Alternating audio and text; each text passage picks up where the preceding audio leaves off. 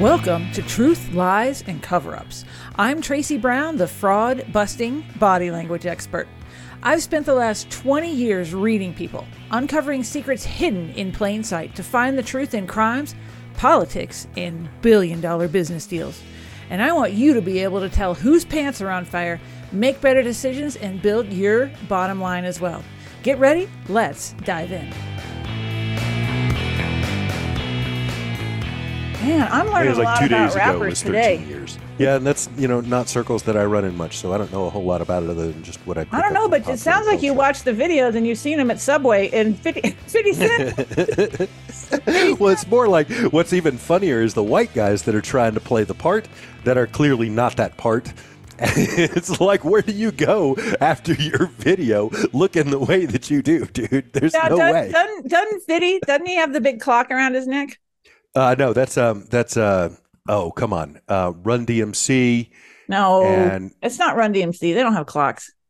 Those guys don't know what time it is. Was it? No, Public Enemy. That's what it was. Are you sure? Yes, Public Enemy. And what's the guy's name? I know the guy's name too. He's the little skinny, obnoxious guy. Oh my God, yeah. But he was the little skinny, obnoxious guy that was hey boy. He was that guy. Yeah, and his name, I know his. No, that is not 50 Cent. 50 Cent was the guy who was in prison for a while, and was he? Yeah, he's pretty bulked up. He got in a problem with a sex tape, and the question was, how did it all come about, and did he have anything to do with it, and who did it, and the whole thing. So yeah, Steve Burgess is going to fill us in on the whole thing. So we're actually doing an intro to one of the interviews that you did, and this interview is for Steve Burgess. Yeah, and he's going to fill us in on the whole 50 Cent thing, yo. He is, yeah, on right. Truth, Lies, and Cover-Ups. That's us. That's us. That's what we're doing here, despite how it may appear on the outside. We didn't actually plan this intro, but it just happened. So. It's killing me that I can't remember this guy's name from PE. I think someone needs to write in and tell us who it is.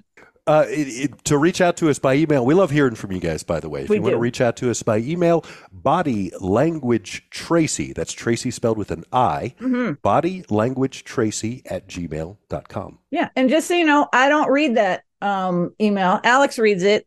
We shield Tracy from the emails because she would end up in a conversation with half the world and never get anything done. I would. So if you're crazy, just don't write in. If you have something legit to tell us about rappers, we do want to know, and you can write in about that. But you know what we should do, Alex? What? We should just get to the interview. We should probably get to Steve Burgess. Yeah.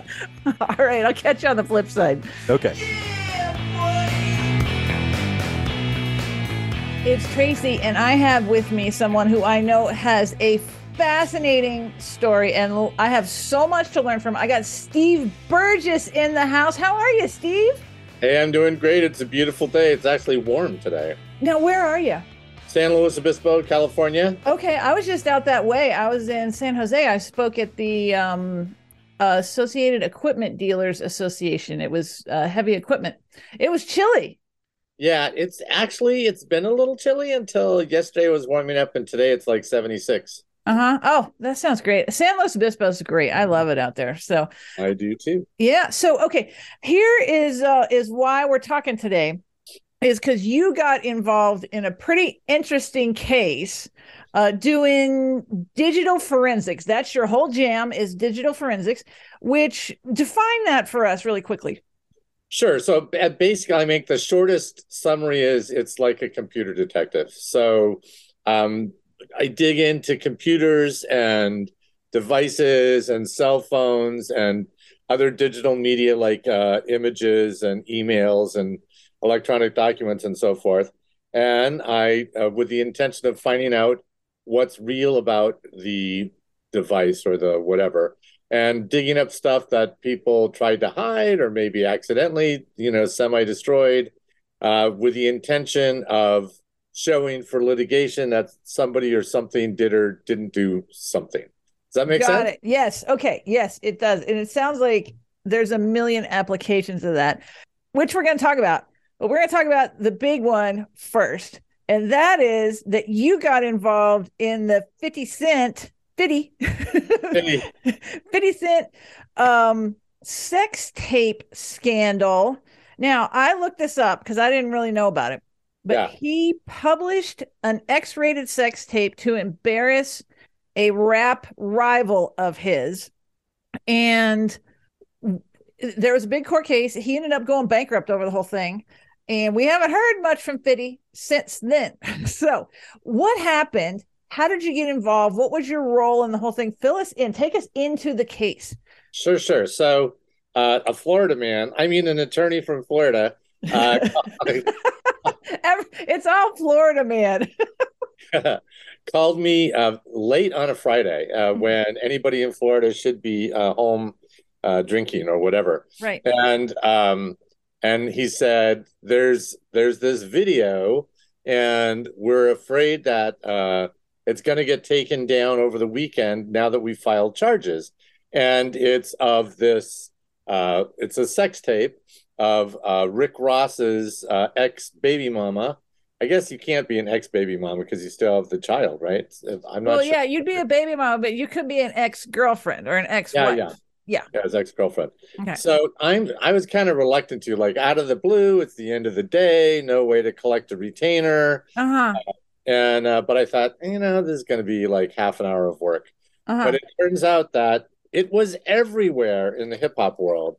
It was in dozens, maybe not hundreds, but close to that of places all over the hip hop world. So the deal behind it was that Fitty and Rick Ross, they always had some kind of beef going, right? Right.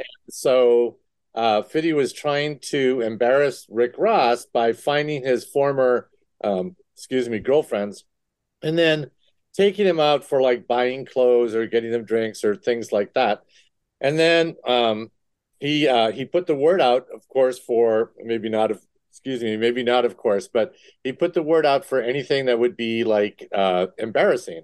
And it turns out that this young woman who had been Fiddy's partner they'd broken up, and she was dating, and on like her third date or something, her new beau convinced her to do a sex tape, a video. Because that's always a good idea. Right? I mean, back in the day, it was a little different. It was a VHS. You're like, okay, like Paris Hilton, okay, whatever. Now with the internet, oh my God, Everywhere, all the time. It's ridiculous. Anyway, okay. Every video, everywhere, all at once. Mm-hmm. So, after she told him to erase it, he said he would. They broke up, but of course he hadn't erased it. Uh-huh. And when he found out that Fiddy was offering money for this, or his people, he sold it to him.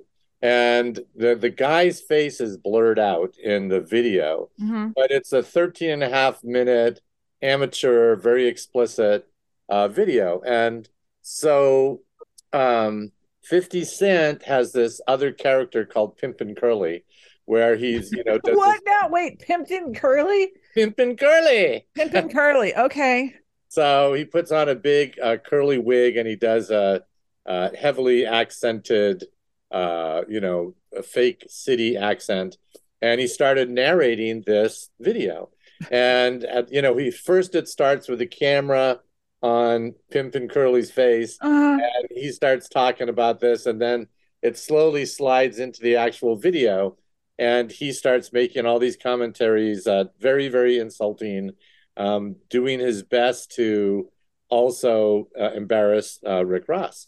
Uh-huh. So, like, she had a Rick Ross tattoo, I think. It might have been. I think it was a tattoo on her neck. And, he made a point of when she had her face in the camera of, focusing on that. Anyway, basically, she was roadkill for him to embarrass Rick Ross.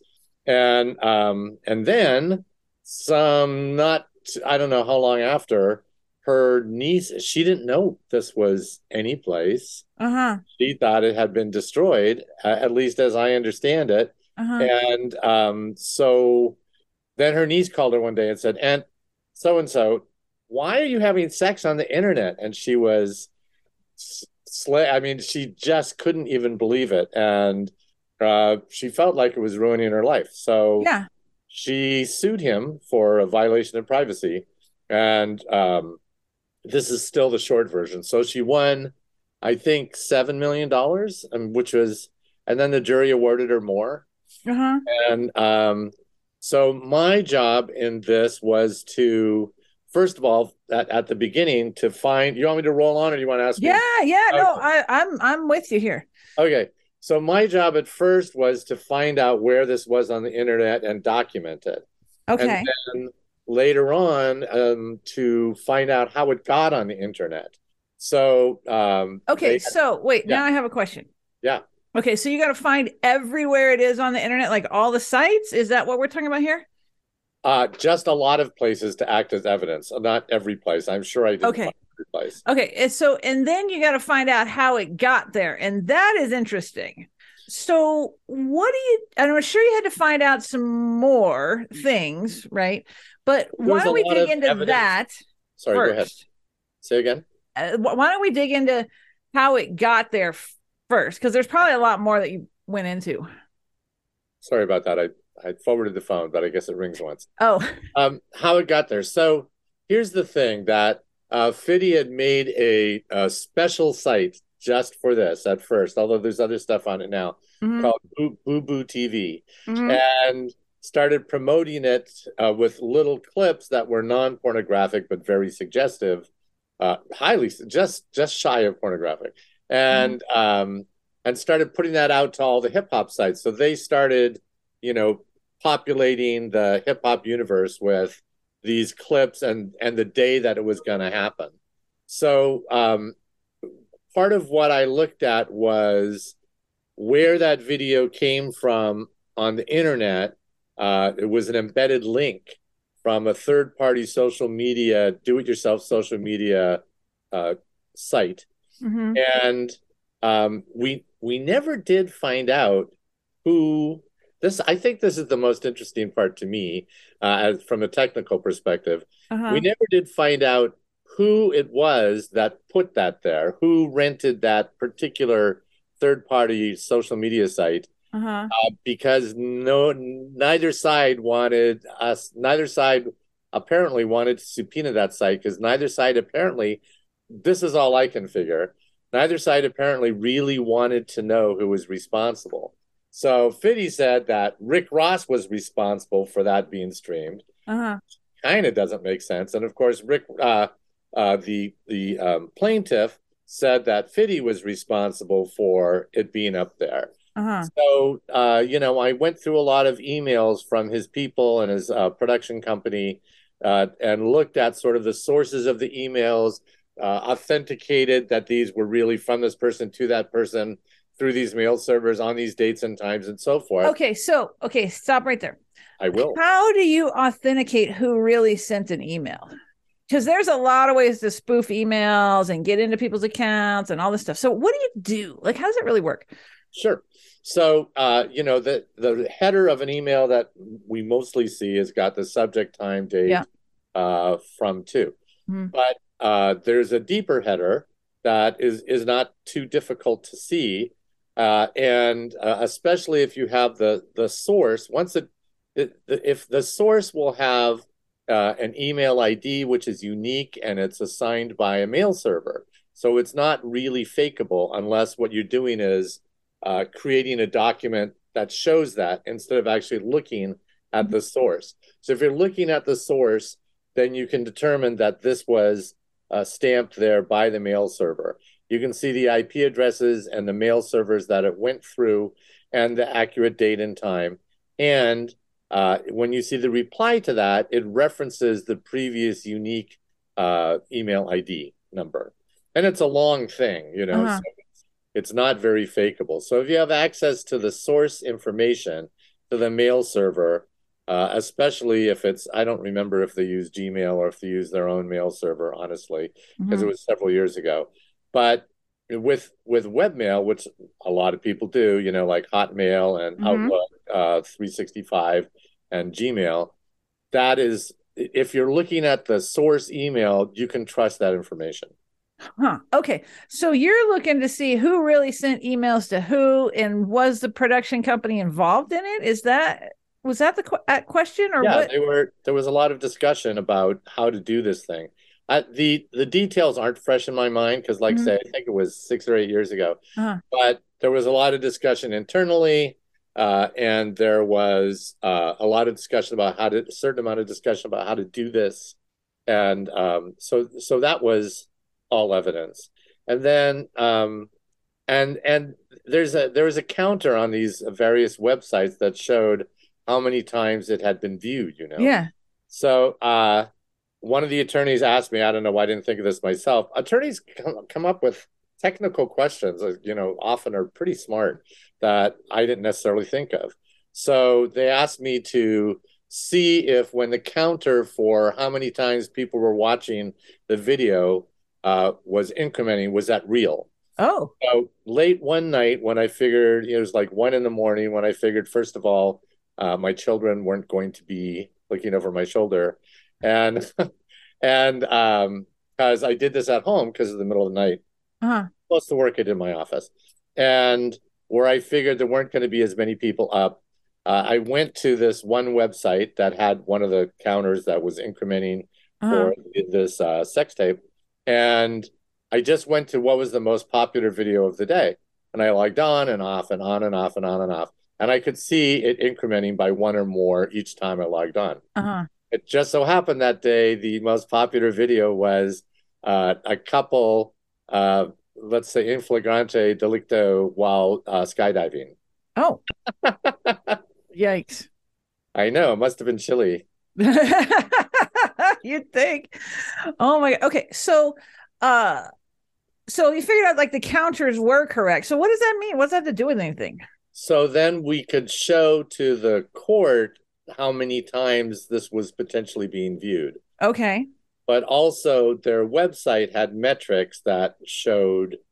I'm still a little bit fuzzy on the details, but the website had metrics that showed. I think Google Analytics that showed how often it was being viewed, Mm-hmm. and on that basis, the court was able to give direction to the jury about whether or not this was really real. Mm-hmm. So then what did you find that was anything interesting in that whole thing? Are you like, yep, all this is real, or like what? Because if no one wants to know who put it up, then what's really the point of bringing you in? It was being promoted by Uh-huh. by Curtis Jackson, uh, 50 Cent's real name, and Oh. so it was being promoted by him. It was being spread around the internet by his promoting it, Uh-huh. and it was on the basis of that they were able to say, at least partially on the basis of that, they were able to say his actions damaged the plaintiff. Oh, got it. Got it. He Okay. didn't do himself any favors in this case. For one thing, I never actually saw him in court, although he sat in the same chair as I did as an expert Oh, witness. Um, but he wasn't in court, and it was kind of weird. Can I tell you a little bit yeah, about? Yeah. absolutely. So the airline lost my luggage, Mm-hmm. and so the next day I was in clothes that I'd been in more or less for 40 hours. And I was on my way to get a suit in New York City, Uh-huh. and the lawyer called me and said, just come to the courthouse. They're getting started. We'll just tell the court that they lost your luggage. Fortunately, the court reporter was not downwind from me, so that was good. And and this is summertime in an old courthouse building, New York Superior Court, which most other places would, I mean, Supreme Court. Uh-huh. Most other places would be called Superior Court. Okay. Um, and every time I got asked a question, somebody from the other side would object. Uh, And then there'd be the objection on the floor, and then they'd approach the judge's bench. And uh-huh. then sometimes they go back into the judge's chambers. 7 attorneys would like come up, go in the judge's chambers, come back out. And to me, it just looked like a clown car show, you know? Oh, And and in that day where I was on the stand for about 6 hours, I managed to actually testify for about 45 minutes. because And of all the breaks. yeah, yeah, yeah. Fortunately, Wow. that allowed my luggage to get to me, and it allowed me to be and the court was closed the following day. So that allowed me to be properly dressed uh, for the next court date. So Uh-huh. and that wasn't quite so interruptive. And there was a reporter, not a court reporter, but a journalist from the New York Daily News was there. Hmm. And so that was kind of fun to see my name in the New York Daily News, I got to say. Oh my gosh. So then you were able to get to that, yep, he totally did it. This is it's almost like a defamation case a little bit, but it's more of like what how would you term it? Well, it was a violation of privacy. And Okay. yeah. So then on Friday, I got to go home, got to fly Uh-huh. back to California. Hmm. But um, that day, I think it was Friday, the judge had the jury members watch this 13 and a half minute video. Uh-huh. And some of them were devastated. One woman started crying. She was so upset by it. There wasn't Uh-huh. any violence. It was all, consenting adults. But, um, and then the judge said, okay, we're after break for the weekend. You can't talk to anybody about this. Which I thought, oh my God, how can you tell the jury Uh-huh. right before the weekend that they can't talk about this blockbuster thing or the video that they saw? Uh-huh. But then the next week, Fiddy didn't show up in court one day because he was at a birthday party in Rhode Island. Oh. And he also did, and I had nothing to do with this, but these were some of the antics afterwards.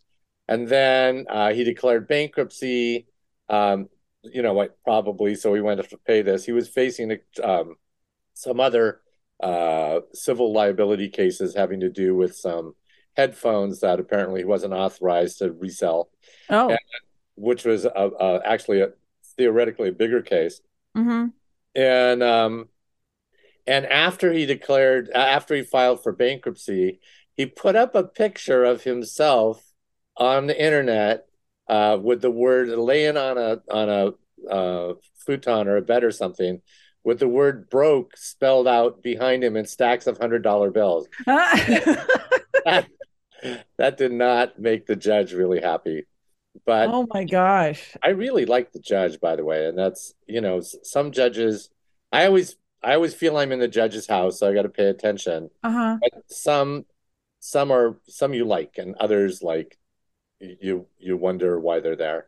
Now, because you do this a lot, like for trials, right? Or tell us Yeah, more about what you like the broad scope of what you do.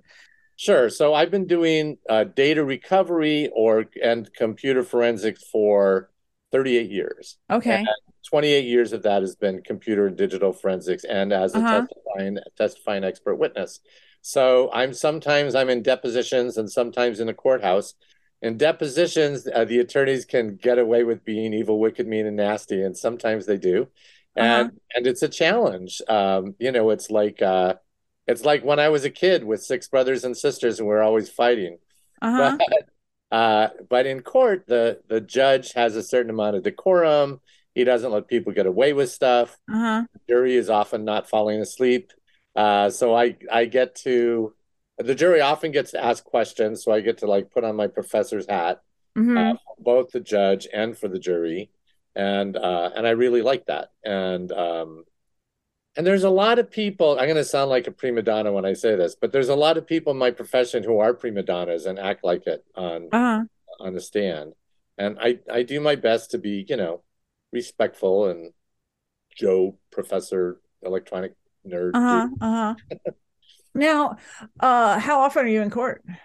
So for the last 3 years, with one exception, court has been remote. But Uh-huh. it's like 4 times a year, 3, 4 times a year, most Okay. years. Some years it's a bunch, some years it's hardly any. It just depends. Few cases actually get to court. Sure. Now, is there a common trend on reasons you're hired? Like probably not a lot of sex tapes, right? But No. There is one. Well, there are spouses who hire me to see whether or not there's that kind of thing on their spouse's device. uh-huh. But I mean, that's sort of like, my soon-to-be ex is doing this, so Uh-huh. they'll want me to look and see. That's fairly distasteful, especially if children's future is at stake. Yeah. But I had my own kids put through college, so Okay. So then any other unusual cases that you've worked on that come to memory?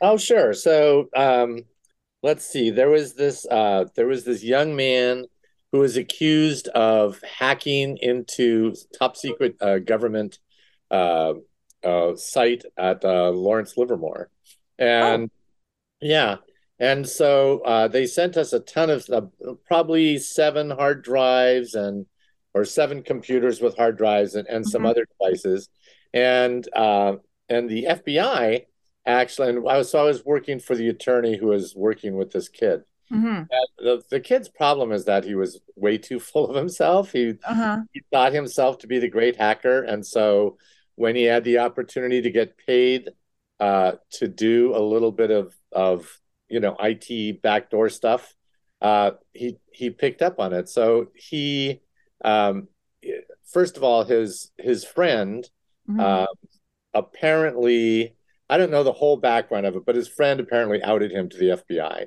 And so the FBI offered him money to hack this Pizza Hut's computer. So Oh. uh, they offered him really a pittance, like $100 or something like that. Uh-huh. And so he did that, but he had already set up that Pizza Hut's the computer, and so he had a back door in there. It was fairly straightforward for him. So then they went to the next thing, and then they went to the like big time, right, to get federal secrets Uh-huh. and nuclear secrets was Oh. the idea. And uh, first of all, he had them pay him by Western Union in his own name. This was sort of before crypto, but Uh-huh. already that's kind of like, dude, if that's, I mean, do at least something to hide a little bit of who you are. Mhm. But what he ended up doing, as I recall, was he went through his the college he went to's portal to a college in Japan, Mhm. and then to the portal for Lawrence Labs. Mhm. And all that he got was the image, the page that said, "You can't be here." He Mhm. never, there's never any evidence that he actually hacked into any nuclear secrets. But it turned into this big story in the news all over Uh-huh. the place about the secret group. Well, the secret group was this guy and his friend. Oh, so you were on the side of the hacker trying to prove he didn't do it, or that nothing that he did was actually damaging. Right. It's kind of halfway between those two. So Okay. there was a bunch of statements by the FBI that said that this discussion had been going on, but there wasn't any evidence of that on any of the devices. Uh-huh. And really, what it came down to is he had gotten to a gateway page, and he had been bragging about it. So, and the big problem Uh-huh. was his first attorney let him plead guilty, and he was going to be spend several years in jail, Uh-huh. have to pay a whole ton of money, and um, because he had pled guilty, he wasn't able to get off completely. But his new attorney, in working with me, managed to mitigate it so he didn't spend any time in jail.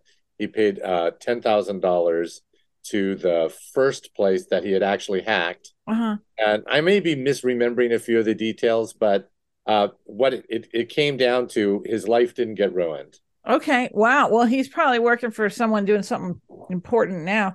Yeah, Probably working for the government. no doubt. So, have you ever done any hacking yourself? No, I'm not a coder. I can dig into coding. It's like I can fix a sewing machine, but I can't sew, you know. Mm-hmm. I can take apart code to a certain extent, but I'm not a coder. I have you ever heard of Fortran? Yeah, it's old, Oh, isn't it? in college, what's that? It's old, isn't it? It's old. Yeah, yeah, it's old. Yeah. I'm not so young myself. Uh-huh. Uh, yeah, the only computer class I ever took all the way through was a Fortran class at UC Santa Barbara in the 70s. Oh, see, now I have a little bit of history in programming. I took because I thought I was going to be an IT major in college or a dual major or something. And I took a class in Pascal, Uh-huh. and which was kind of like the precursor to taking C, right? Yeah. And so I was failing the class because I understood it. and I got it. But the way the tests were written, because there's 100 different ways you can write a program to do the same thing, and I could not understand, because the professor would give us like the first few lines and then leave a blank, and then the last few lines, and we were supposed to fill in the lines of code to get this little program to do whatever. Right. And I could never get on the professor's line of thought for this code that I needed to write. And so I was failing this class, even though I knew how to do it. But the whole goal of the class was to build a game. And there was and that was our final exam, was this game. And there was this contest that if you thought your game was good enough, you could enter in this contest, and the class would vote, and the top 5 got an automatic A without having to take the final. And I won. I built a game where you could write your own music and it would play it back to you, and like on a staff and everything. Oh, that's nice. And so anyway, and then I was like, I'm done with computers. I'm not gonna be able to hack any more of this. My big project for Fortran was to write a program that would predict when the gal next door and her boyfriend would begin making noises against the wall. Oh no. How did you do that? Did you just time it every night and figure out the trend? Well, she was best friends with the gal I was seeing at the time. I was 21, and so I probably wouldn't write such a program now necessarily. Okay, so let's talk about, like, how can the common person, because we all have like text messages and emails, and this stuff like lives forever. Like Tom Brady ran over his cell phone, and he thought that would be fine, and no one would see all these text messages for the Deflategate. What's the reality of how our information is stored? Is there a way to protect ourselves? Like, what do we need to know? So let me make a terrible statement. If you're connected to the internet, you're hackable. Okay. Now, I'm going to take the edge off that statement, and that is, your phone is not very hackable, especially if you don't let anybody else touch it, and you store stuff locally instead of in the cloud, and you use secure passwords, and you don't click on links from people you don't know, and you don't look at photos that are from someone you don't know. If you keep all that in mind, you're not of interest to a government entity, you're probably pretty secure. And almost nobody who's listening, and certainly not me, are of interest to a government entity. So, because it's really, really, really expensive to have those kinds of tools. There is a device, I think it's called a Shark, that can set up a fake cell tower. So you think you're bouncing off the cell tower. Oh. And you're actually bouncing off this device. And a lot of law enforcement organizations have it. But if you're using something that's encrypted end to end, it doesn't matter, because the encryption happens before it leaves your phone. So if it hits, this, or that has some kind of attack like that, they're still not going to be able to decrypt it, probably. And another thing is to allow encryption on your phone. Another thing is not to use a stupid password. Like, guess what the most popular iPhone password is? 1, 2, 3. Almost 1, 2, 3, 4. Yes. Oh. So use a 6-digit code. Don't have it be anything associated with any birth date or a number like 0000. I don't know if you remember, but Kanye West, excuse me, or whatever he's called now. What is he called now? I don't remember. Anyway, Yee. Oh, right. Yeah. There's a picture, a little video of him showing Donald Trump his phone, and he types in front of the camera his passcode, which was 0000. Oh my gosh. So, and also, frontline tech support people for a lot of like cell phones, they're trained to get your device working. They're not trained to protect your data. Right. So even when you're talking to them, you have to be careful. A lot of times they're going to tell you to reset your phone, and then you're going to lose all the data on your phone. And people who should know better get fished. You know what? I have on more than one occasion, not very many, but thought that an email I got from my bank was from my bank, but it wasn't.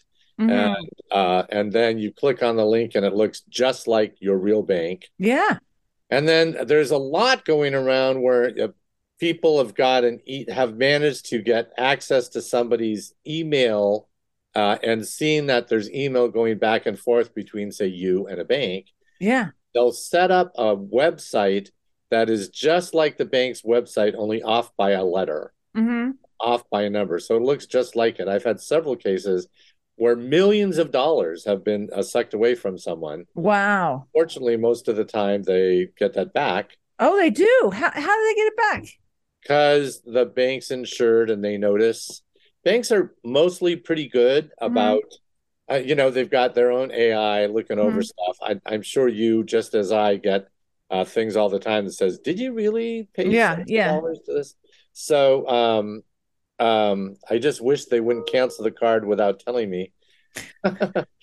But yeah, that's actually a pretty common scam now. And that's for people who are working for companies when they're in the middle of a transaction. Hmm. So, they get $70,000 in a chunk like that. Hmm. And sometimes they don't get it back. A lot of times they're using transfers to foreign banks. Hmm. It's not that the foreign bank is in on the fraud.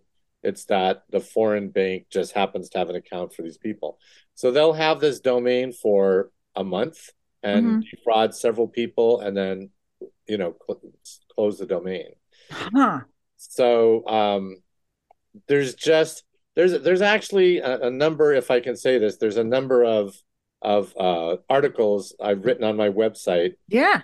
If you go to the site, which is burgessforensics.com, and look for the word hacking, there will be a couple of semi-humorous articles, I think, and several about cases, real cases, Hmm. told in sort of fake detective noir style.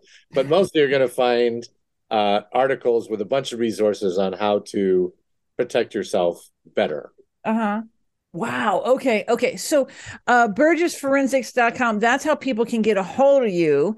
Um, and then is there any people that like you don't want to get a hold of you? Like I'm sure you get some crazies calling you. Anybody that we need to say, hey, don't call Steve.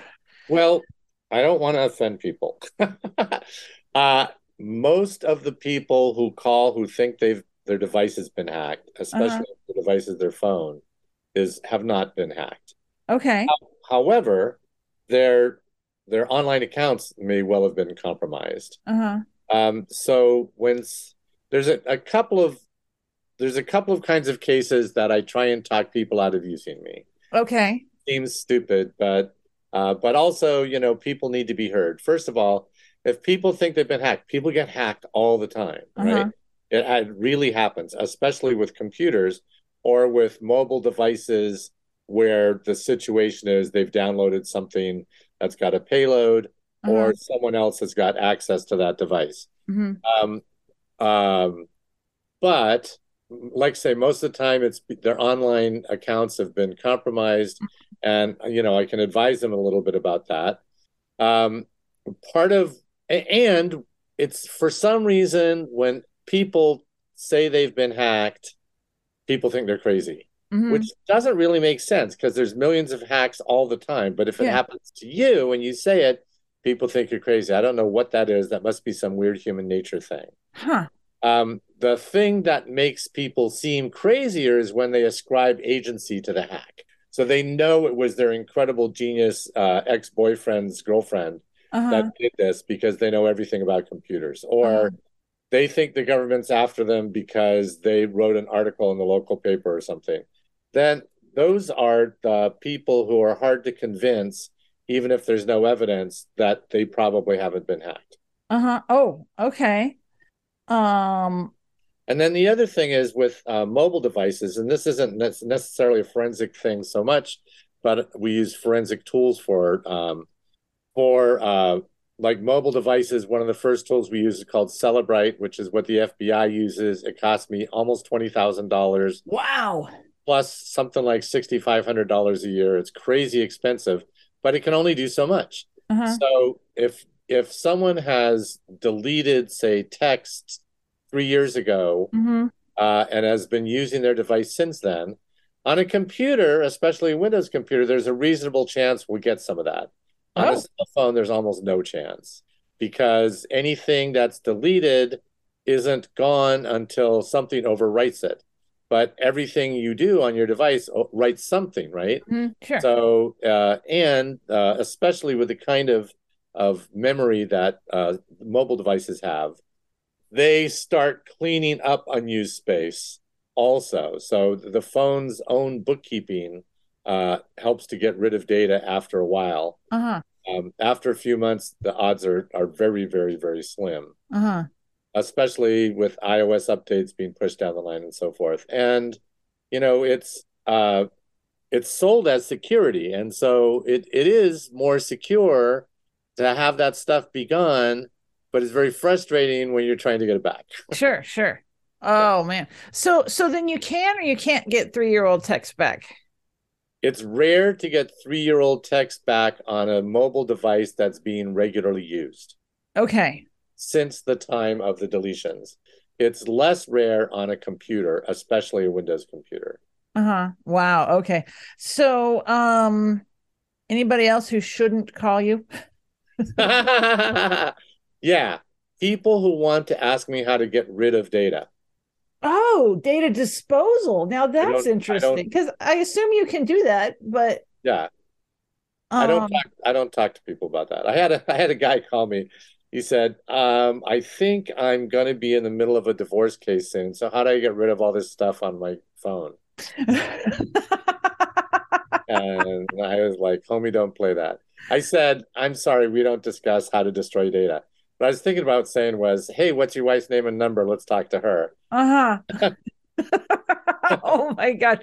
On that note, I think we should wrap this up. All the things to not call you about, but legitimately for court cases and things like that, probably the best resource around, I think, is you. So thanks. Yeah. So any last one little tidbit for people?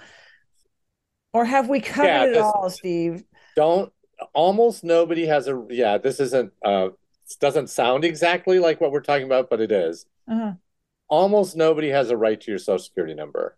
Your employer, your financial institution, the government, that's mostly it. And yet, every doctor's office, every dentist's office he goes into asks for it. So, what I put there is, you shouldn't be asking me this. You don't have to give them that information. You certainly don't want to give that information on a piece of paper to a minimum wage employee at the front desk who may or may not be happy in their job. Right. And for them to have access to hundreds of clients' Social Security numbers is a really bad idea.